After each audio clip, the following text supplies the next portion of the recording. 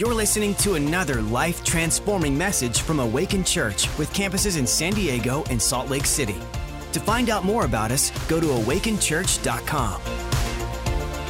So like I said, I became a lawyer in 1976 before some of you were born. A lot of you were born. And I was ordained as a pastor 6 years later. A man that many of you know, he's local, was local, now he's in heaven, but his beautiful wife is here. I visited her yesterday. Tim LaHaye, he was on my ordination panel. He wrote Left Behind series, if you're familiar with that. And so even though I pastored a church for 3 years, I was always a volunteer. My full-time job for 46 years has been a lawyer. Now, I'm telling you all this to going to lay a foundation because I want you to know this morning we're going to get to the pastoring part of this. But I'm going to start with the lawyering side of the house to describe a problem that every family faces at some point. And then we're going to turn to the Word of God to find out what the solution to that problem is. So that's what we're going to do. Now, but I've got another preface before we get into all that, and that is I want to ask you to pray. In fact, I want to ask you to consider participating in an ongoing prayer ministry that our organization, Alliance Defending Freedom, has. We call it the Prayer Alliance, and we'd like you to be a prayer partner to that. And we have two immediate things we want you to pray about. One is, as I'm sure you know, the Supreme Court heard arguments in December in the case of Dobbs versus Mississippi Women's Health. And that case has the very real prospect of reversing Roe versus Wade. And the organization that I have the privilege of leading today, ADF, helped draft the law that Mississippi passed, and we did it deliberately to set up the challenge to Roe versus Wade. And God has clearly answered that component of the prayer of setting the challenge up. Now, whether we win or not yet is to be determined. And after listening to the oral argument in that case, I am as encouraged as lawyers are allowed to be. We lose our license if we go too far into encouragement. But I'm as encouraged as can possibly be that the court is clearly going to rule in favor of the Mississippi law in some respect, but whether they go all the way to reverse this Roe versus Wade is not as clear. But I think it's just a tremendous opportunity and possibility that they're going to do the whole thing and reverse Roe versus Wade. Now, the decision has been made, but nobody outside the Supreme Court knows what it is. They're right. They vote on every case that's argued in the Supreme Court. They vote on it that week, usually on Friday, sometimes on Wednesday, depending on some factors. But so Friday of that week in December, they voted. So they know what the outcome is. But it's not final until that vote is released.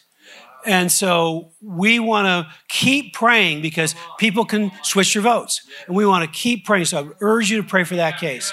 We have a prayer guide that you can get. I'll tell you how to do that in a minute for this case specifically. But also a second case I want to encourage you to pray for. This past Monday, the Supreme Court granted certiorari, which means they're going to hear in full one of our cases that we brought called 303 Creatives versus Colorado. And in that case, it's going to settle once and for all what happens when freedom of speech and freedom of conscience conflict with LGBT rights laws.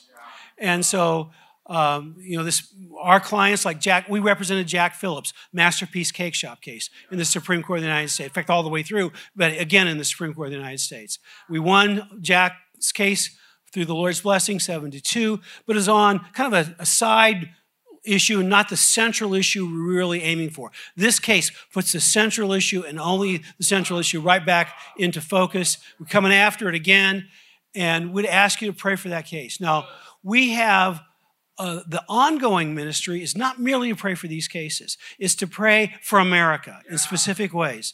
And that is that America will be pro-life. America will honor religious freedom. America will honor freedom of speech.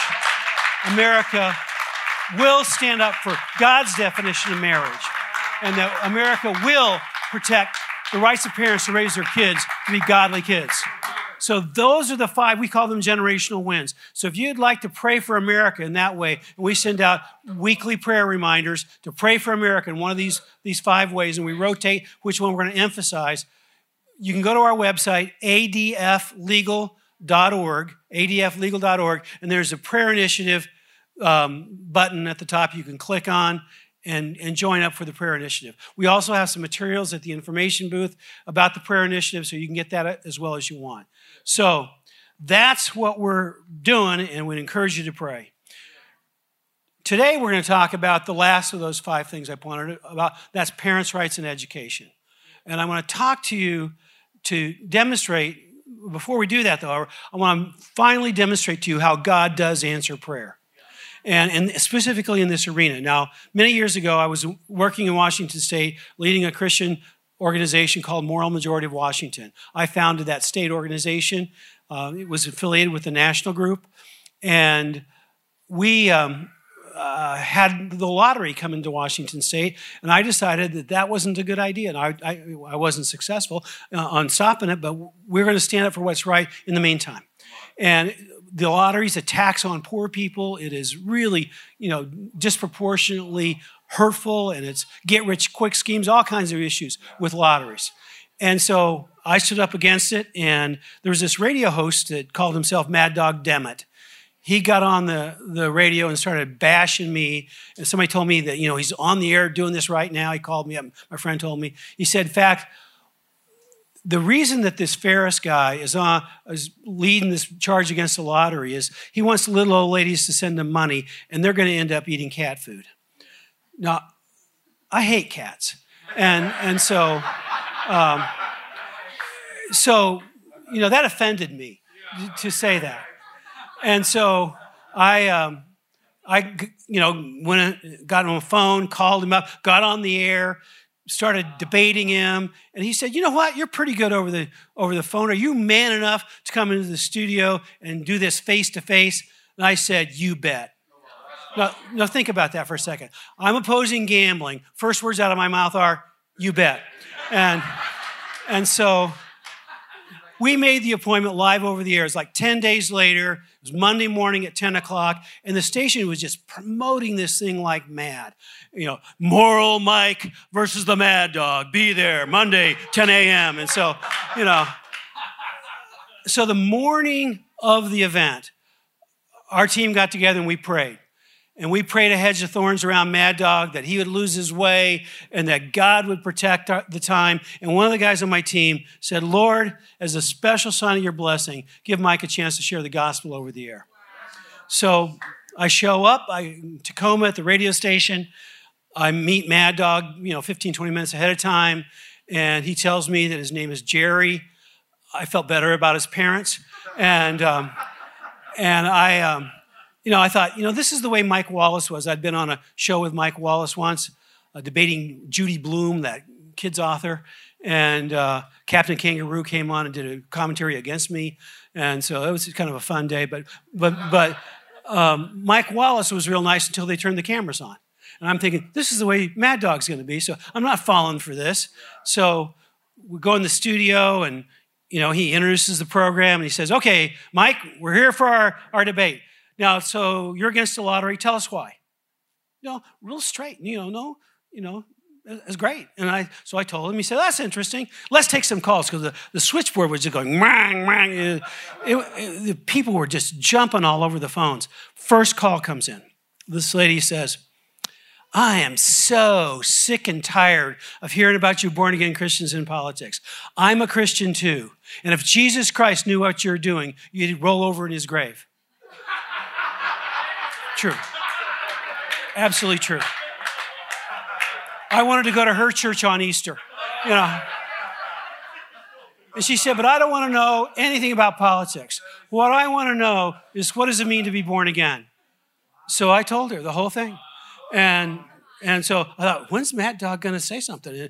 And he didn't, he just took another call. And about 2 calls later, this guy said, "Mad Dog, what's come over you this morning? You've let this guy turn this show into a religious harangue. Next thing he's going to be doing is giving an altar call." Well, I already thought I did. And I thought, well, here comes Mad Dog now. And he said, "You leave him alone. He was asked the question. He had the right to answer it. And I kind of liked his answer anyway." Wow. This went like this for 2 hours. And at the end of 2 hours, rather than talking about little old ladies and cat food, Mad Dog said, Well, you know what? I agree with this guy. Not everything, mind you, but a lot. If you agree with him, send him some money. Here's his address. God answers prayer. So I want to urge you to pray. So we're going to talk about parents and children and education this morning. There's 6 points we're going to go through pretty quickly. First is we're going to look at some problems that we're seeing today in public education. Second, we're going to see the impacts, particularly the spiritual impact that happens on the lives of kids from this approach to education. Third, we're going to ask the question, what does God say about parents' duties with respect to the education of their children? And fourth, we're going to say, well, in light of that, what do you need to do? What do I need to do about that? Fifth, what will the world say? How will the world react to our choices? And then finally, when we consider all the evidence, what will God do in response to the world's coming attacks? So those are our points we're going to get through. So let's get to the first one. Let's look at the problems that we're seeing in public education today. There's a man that we represent, his wife, Carlos Ibanez, and his wife, Tatiana. They were born and raised in Panama. They immigrated to the United States in 2000 to pursue further training. They're both dentists, and they got extra graduate training at the University of North Carolina, Chapel Hill. They appreciated their heritage in Panama. They had lived under a political dictatorship, though, and Carlos's cousin, in fact, was arrested, tortured, and killed for speaking out against the Panamanian government. And they believed, they wanted freedom, but they also believed there were more doors be open for their children if they were raised here. So they wanted to stay and benefit from what they expected to get from American public schools. So they came legally, they stayed, they were very successful, and they live now in Albemarle County, Virginia. In spring of this past year, they learned about a racist program that was introduced in the schools, in their daughter's classroom. Their daughter, who was in 7th grade, called their mom from school. She's upset because of 2 anti-racist, so-called, videos that were shown in her language arts class there in the public schools in Albemarle County. The first video compared the lives of 2 hypothetical students of color compared to the life of a hypothetical white student. And the video indicated that students of color can't live in big houses, their parents can't be successful, they can't go to good schools, they can't have successful careers because, according to this video, that's only possible for white Americans. Now, his daughter's upset. She's Latina. She's supposed to be the oppressed people, but her parents have been very successful. And she's confused because, according to them, her skin color keeps her as a victim permanently. But she'd been taught that in America, you can achieve if you'll try hard, no matter what your skin color is. After the parents saw the video, they concluded correctly, this is racist. You are teaching our kids racist material. And second video was also very troubling. And that video denigrated the family's Christian faith. The video told a story of a Latino father and his homosexual son. The video, produced by the truly hateful organization called the Southern Poverty Law Center, portrayed the father as an antagonist because he did not immediately affirm the son's homosexuality. Now, the video blamed this on the father's Christian faith.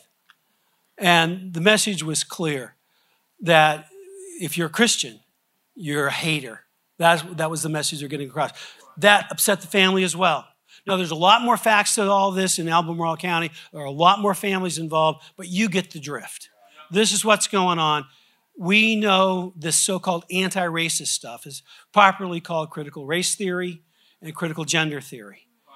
And the first part, the race theory part, is contrary to the Bible's teaching about the races.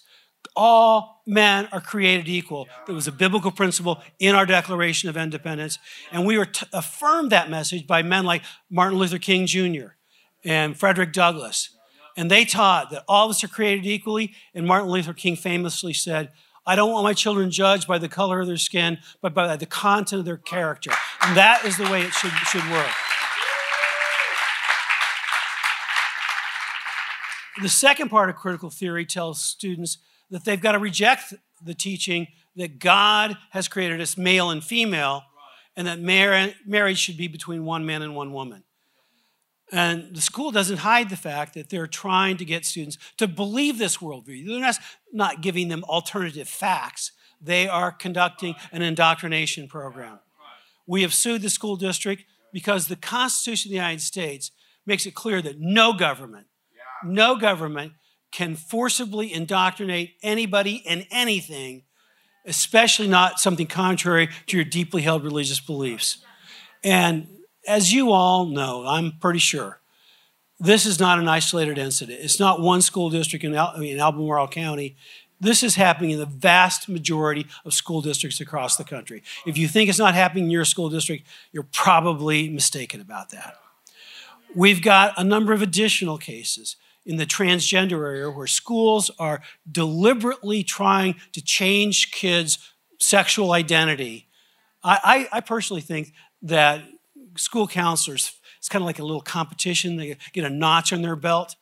If they flip somebody, now they're cool. I've helped this kid do that. Well, they are trying to effectively practice medicine because gender dysphoria is a serious matter. And it requires compassionate and appropriate parental involvement and medical treatment. And so they aren't licensed to practice medicine. They are not competent. They're amateurs, and they are trying to push off a worldview in the name of helping kids. It's nonsense. We have sued 2 school districts who do this kind of indoctrination. And in fact, they have policies. One of them in Wisconsin has an explicit written policy. All the teachers and other professionals in the school are supposed to lie to parents if the parents ask a pointed question about what's going on. They're supposed to tell them falsehoods. And this approach, this worldview approach, controls public education pretty much everywhere. And that worldview is pretty clearly contrary to the Word of God. And educational excellence has been set aside. We're into worldview as the dominant force in this kind of education. So let's point 2. What's the impact on the worldview and the spiritual beliefs of kids in general, but particularly born-again kids, by this kind of an approach to education? Now, what's been going on in public education has been bad for a long time, to be frank about it. But it's a lot worse in the last 5 years, particularly in the last couple of years. And the situation I would describe back when I started litigating this in the late 70s is it was secular in the sense we're going to ignore God and we're going to push other ideas. We're not deliberately trying to undermine God, at least in a very easy way to trace. It was under the radar, pretty subtle. Under the radar and subtle is gone. This is open. This is overt. This is clearly anti-God, trying to push a new worldview. And I'm going to give you some statistics, but I want you to know that the statistics are about people. The first group's going to be about teenagers, but it was taken a few years ago. But the newer statistics that I'm going to use from last year are about millennials, 18 to 20 or 18 to 30-year-olds. And that's going to show kids who were raised mostly in the subtle era.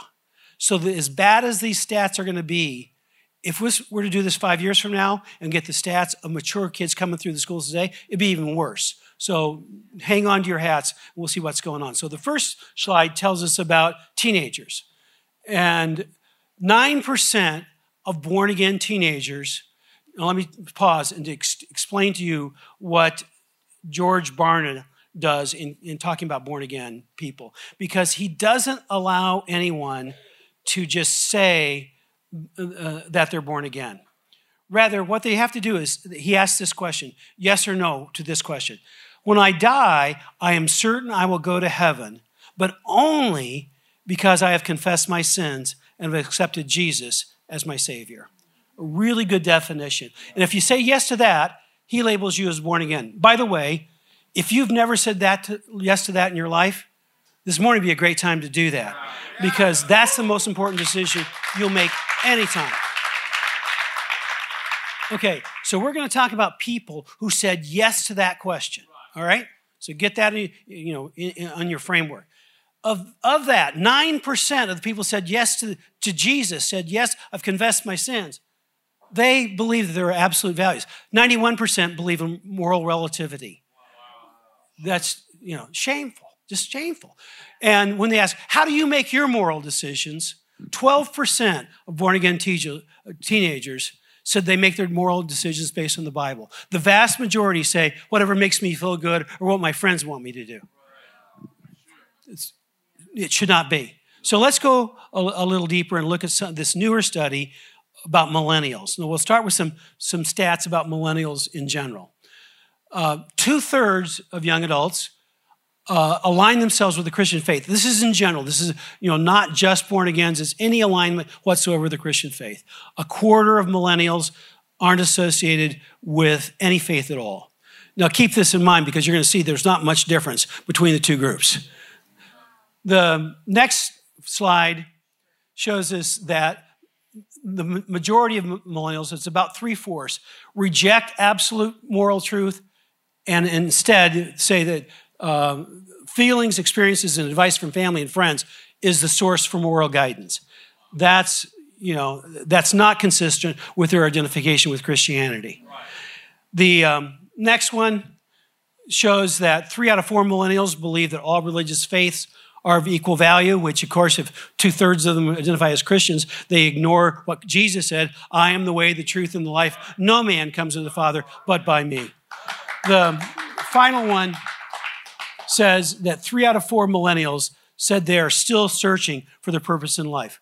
Well, no wonder. If you reject the real truth about Jesus, you're going to be searching for purpose in life for a long time. So let's go a little deeper into the same study about born-again millennials.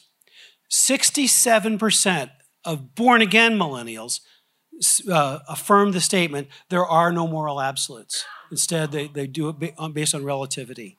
75% of born-again millennials say that their most trusted source of moral guidance is their own feelings, experiences, and input from family and friends. Not the Bible.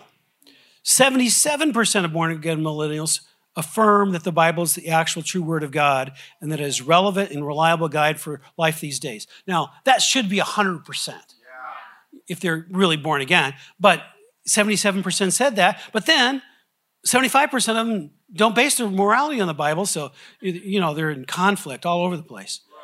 But let's go deeper on one particular one that just troubles me to no end. What do they think about God? Who is God? So that was one of the questions of the survey. Who is God? 5% of millennials who say that they're born again say that everyone is God. 14% say that God refers to the total realization of personal human potential or a state of high consciousness that a person may reach. New agey stuff. 5% of born-again millennials say there are many gods, each with a different purpose and authority. 16% born-agains say that a higher power may exist. Nobody knows for certain. 1% who say they've confessed their sins and asked Jesus to be their Savior say there is no God. What? 4% of born-agains are agnostics. They don't know if there's a God. 56% said God is the all-powerful, all-knowing, perfect, and just creator of the universe who rules the universe today. That's the right definition of God. But only 56% get it, and they claim to be born again. Well, you know what Jesus said. You may have said, Lord, Lord, depart from me, I never knew you. Is going to be the reality for a whole bunch of these people. Now, Barna's study goes into the political views, the legal views of this group, and they're bad. They're just bad. But as much as that is important to me, that pales in comparison. If you don't get God right, if you don't get the Bible right, if you don't get more basic morality right, who's surprised that you don't get politics right? The Bible says, in all thy ways acknowledge him, and he will direct your paths. If you haven't acknowledged God about who God is, whatever flows downstream from that, you're messed up. Brothers and sisters, this should not be. So let's take a look at the Word of God and see what God has to say about all this. We're going to start in Romans chapter 1, in verse 28, and go for a few verses. It says, furthermore, just as they did not think it was worthwhile to retain the knowledge of God, so God gave them over to a depraved mind. You start off by ignoring God. We don't think it's worthwhile to retain the knowledge. We're going to be secular. We're just going to leave God out. What happens? You get a depraved mind. So they do what ought not to be done. They become filled with every kind of wickedness, evil, greed, and depravity. They are full of envy, murder, strife, deceit, and malice. They are gossips, slanderers, God haters. You start off ignoring God, you end up hating God. That's how it works. Insolent, arrogant, and boastful. They invent ways of doing evil. They disobey their parents. They have no understanding, no fidelity, no love, no mercy. Although they know God's righteous decree that those who do such things deserve death, they not only continue to do these very things, but also approve of those who practice them. Pretty heavy stuff. Then we go to the greatest commandment in the Bible. We know it's the greatest commandment because Jesus told us it was the greatest commandment. Deuteronomy 6, starting in verse 4. Hear, O Israel, the Lord our God, the Lord is one. Love the Lord your God with all your heart, with all your soul, and with all your strength. These commandments that I give you today are to be on your hearts. Now, the most important commandment in the Bible is followed by what? Impress them on your children. Talk about them when you sit at home and when you walk along the road, when you lie down and when you get up. Now, how important is the command to teach your children to love God? It is so important. It immediately follows, and I would tell you, is a part of the most important commandment in Scripture entirely. Brothers and sisters, I would submit to you that it is inconsistent with your duty to teach your children to love God, to send them to institutions that are going to teach them to hate God. That just should not be. So, Ephesians 6, starting in verse 1. Children, obey your parents in the Lord, for this is right. Honor your father and mother, which is the first commandment with a promise, so that it may go well with you, and you may enjoy long life on the earth. Fathers, do not exasperate your children. Instead, bring them up in the training and the instruction of the Lord. Dads, you are especially responsible. The book of Proverbs says, do not forsake the teaching of your mother. God assumes that mom's going to teach. You know, you don't have to command a mom to teach her kids. That's like commanding you to breathe. You're going to breathe. Moms are going to teach their kids. But dads had to get a commandment.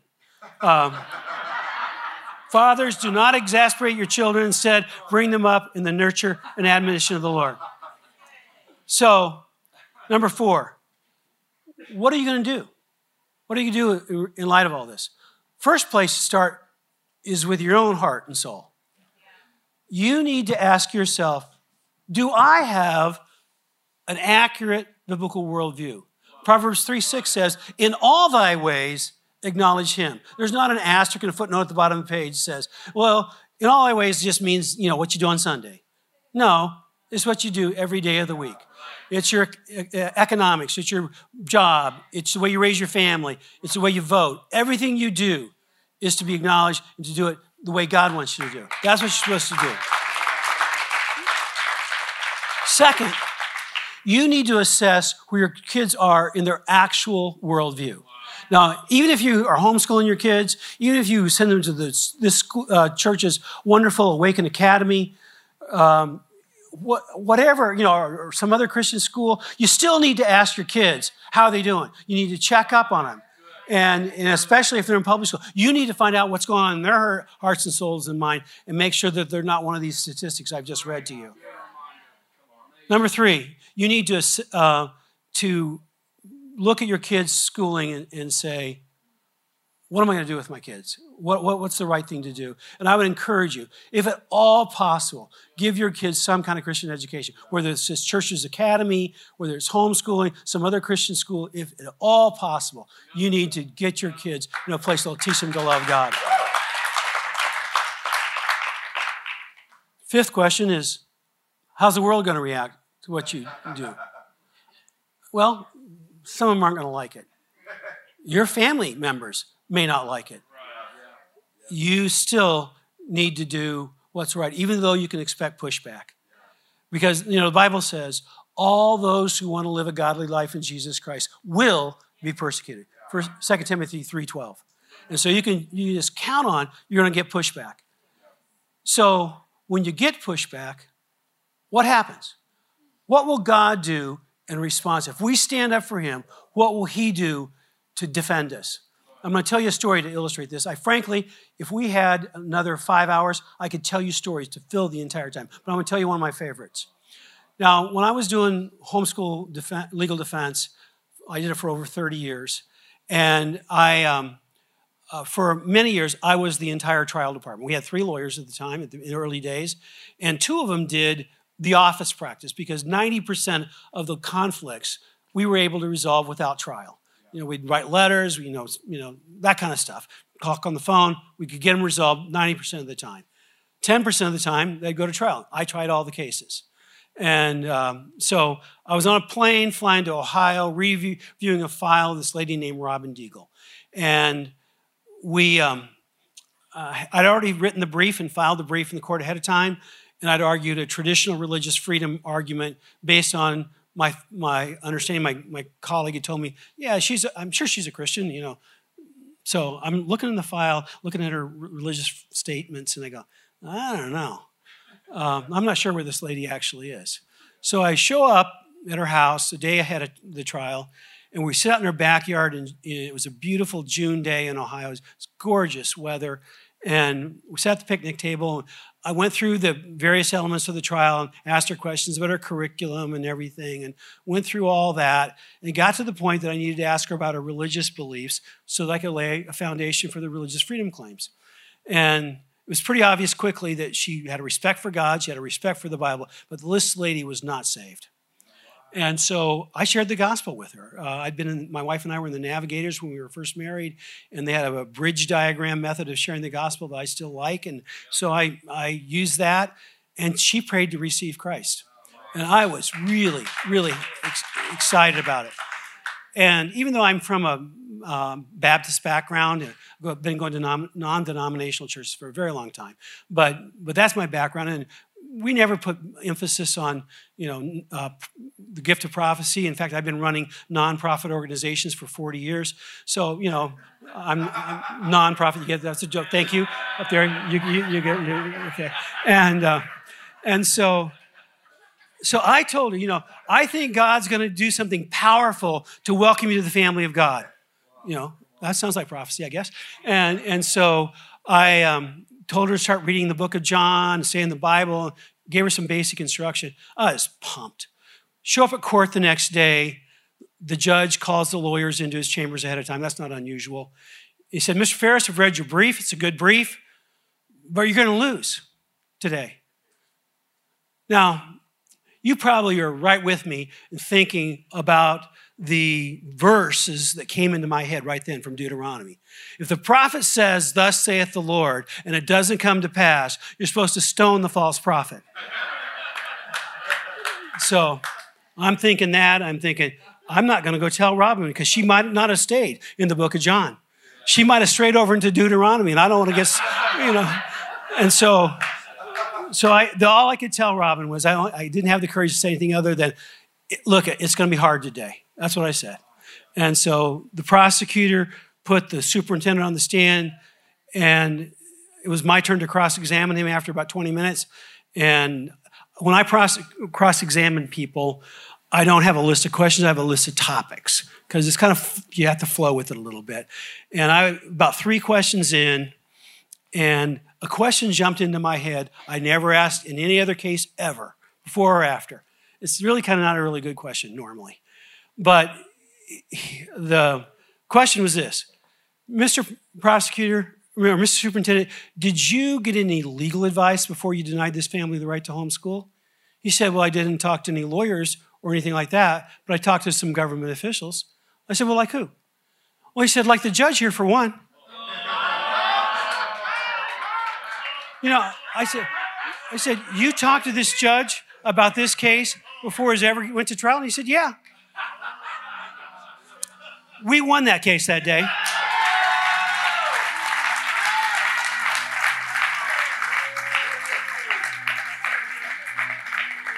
If you do what's right, and if the world challenges you, God will defend you. God bless you. Thank you so much.